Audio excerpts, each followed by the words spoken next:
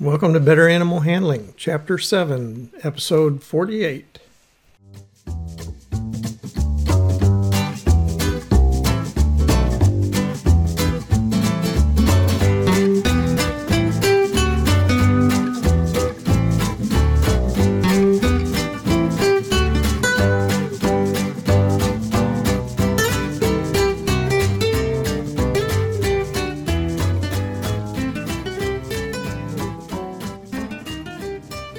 From the Center of Missouri, USA, I'm C.B. Chastain, your guide to better animal handling, and Abby, my cattle dog and self-indulgent co-host. Say hi, Abby. Our goals are to improve your knowledge of why domestic animals from Chihuahuas to Clydesdales act as they do and how to better handle them safely and humanely. Today's episode is on approaching, catching, and handling companion birds. Our topics for this week are how to approach and catch birds and routine handling of companion birds.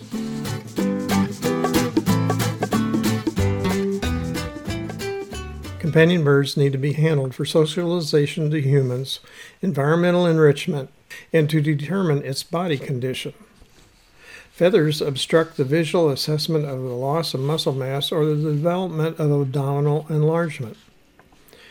Early detection of diseases requires palpation, feeling of the bird's body.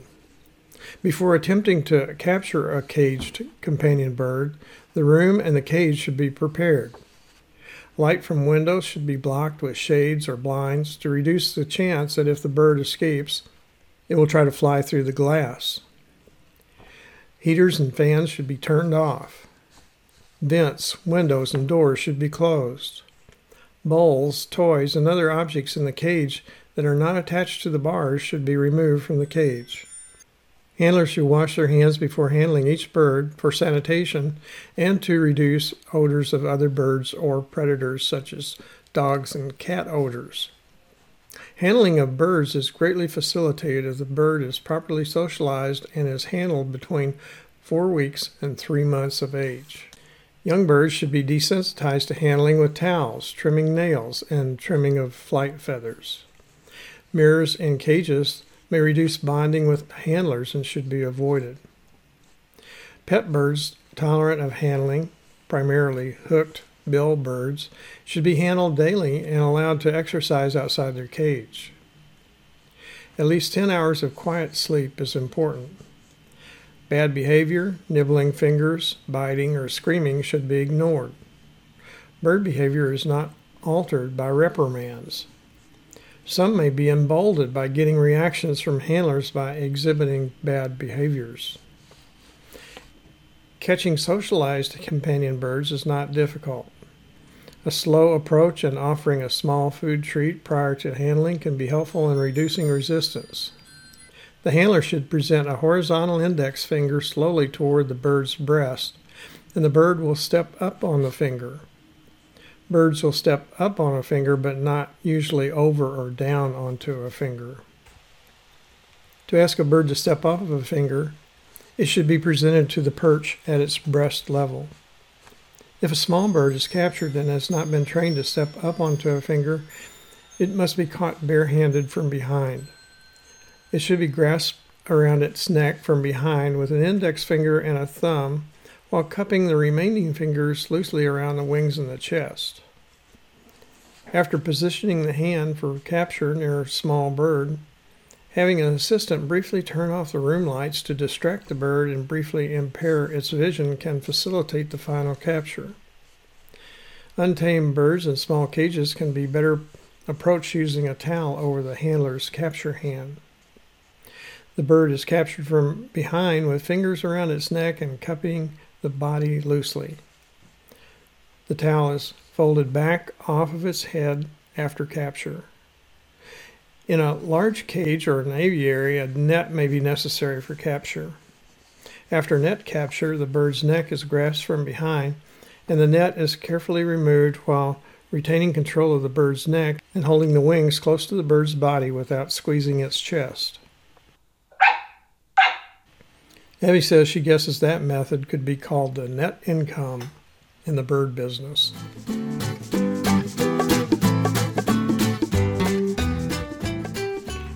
Nearly all handling of birds is manual. Restraint tubes, muzzles, squeeze cages, and so forth are not used in bird handling. The basic handling equipment for birds is an angular, square, or rectangular cage and towels. A bird's body is restrained by holding its wings against its body and controlling the movement of its head.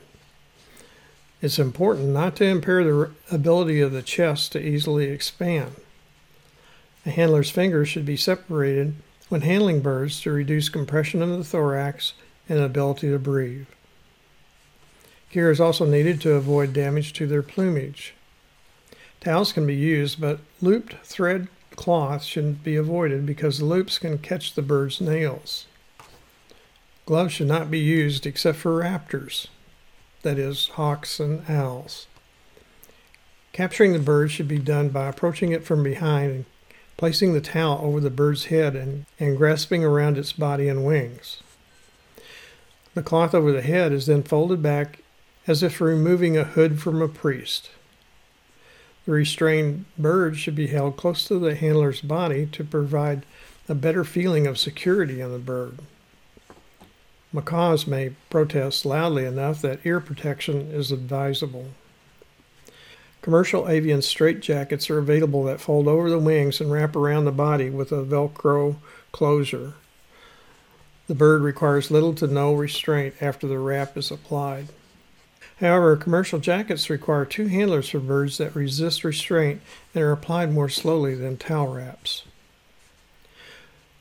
A bird's head is typically restrained by a hand with the palm behind the head and with either an index finger or thumb or an index finger and a middle finger positioned on each side of the neck and under the jaw, restraining the head movement. This is the same neck collar hold used for rodents.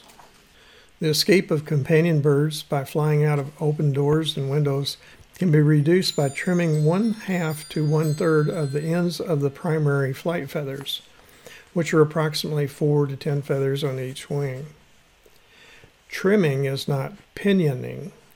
Pinioning is an amputation of the wing at the carpal joint. Trimming is performed by extending a wing and clipping the ends of the feathers with sharp, unsprung scissors. Birds that have not been trained when young to accept restraint and wing extension may need to be wrapped in a towel by an assistant to have the wing extended. Clipping flight feathers can also eliminate or reduce the risk of flying into glass of windows, onto hot cooking ranges, or into the blades of fans. Aggressive birds may need to be clipped to protect owners, handlers, and other animals. Wing clipping should not be performed until fledglings learn to fly to prevent behavioral disorders associated with the lack of confidence. Although wing clipping can be a safety precaution, it can render the bird more vulnerable to other dangers such as being stepped on or injured by other pets. Mild wing clipping or strong wind currents in the outdoors can enable many birds to still fly, but their ability to control landing may be impaired and result in injury. Clipping of wings should be bilaterally symmetrical, or the bird will become imbalanced when attempting to fly and may injure itself. Clipping so closely that any ability to fly is lost can cause injury to the sternum, a broken keel bone, if it attempts to fly or falls from an elevated position. Wing clipping should be done in increments to allow the bird to adapt to the inability to fly and different coordination needed to maintain balance. It should never be severe enough to prevent the bird's ability to glide to the floor. The regrowth of feathers should be checked every 6 to 8 weeks after a trim to determine if retrimming is due. During molting season, new growing feathers have an abundant blood supply and are referred to as blood feathers. Blood feathers should not be trimmed or a significant blood loss may result. Birds that are not given sufficient opportunities to grind down the growth of their beak require trimming of the beak. The use of cuttle bones, concrete perches, or other abrasives in the cage usually eliminates the need to trim beaks. A handheld rotary grinder is often used to achieve a normal shaped beak. The noise of the running grinder should be introduced at a distance to the bird, and based on the signs that the bird becomes desensitized to the noise, the grinder is moved closer until it can be used briefly on the beak. With repeated brief use, the duration of use can be increased. Alternatively, an emery board may be used. The mouth is not specifically restrained. The bird's head is restrained while the beak is trimmed. Toenails can also overgrow if normal opportunities for abrasion of the toenails do not exist.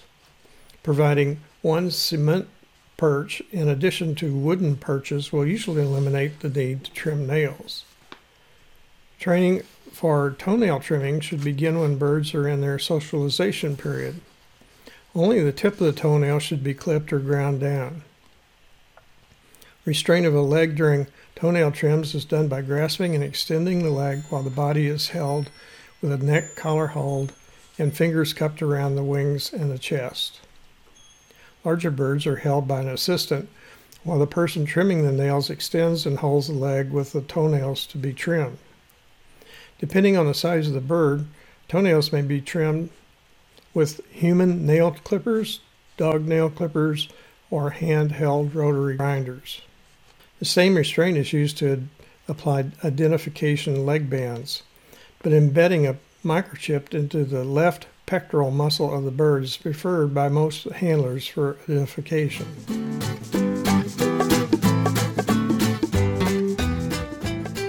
Now let's recap the key points to remember from today's episode. Early socialization of birds is required to achieve good handling later in life. Handling of companion birds other than raptors should be with bare hands or towels. Clipping of wings should be done in increments. Abby says it's time to wrap up this episode. More information on animal handling is available in my book, Animal Handling and Physical Restraint, published by CRC Press.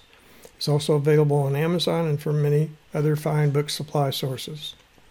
Don't forget, serious injury or death can result from handling and restraining some animals. Safe and effective handling and restraint requires experience and continual practice. Acquisition of the needed skills should be under the supervision of an experienced animal handler. Thanks for listening. Abby and I hope you'll come back next week when I'll talk about handling various companion bird sizes and types. Hey Abby, have you listened to any good podcasts lately? What do you mean nobody makes good podcasts anymore?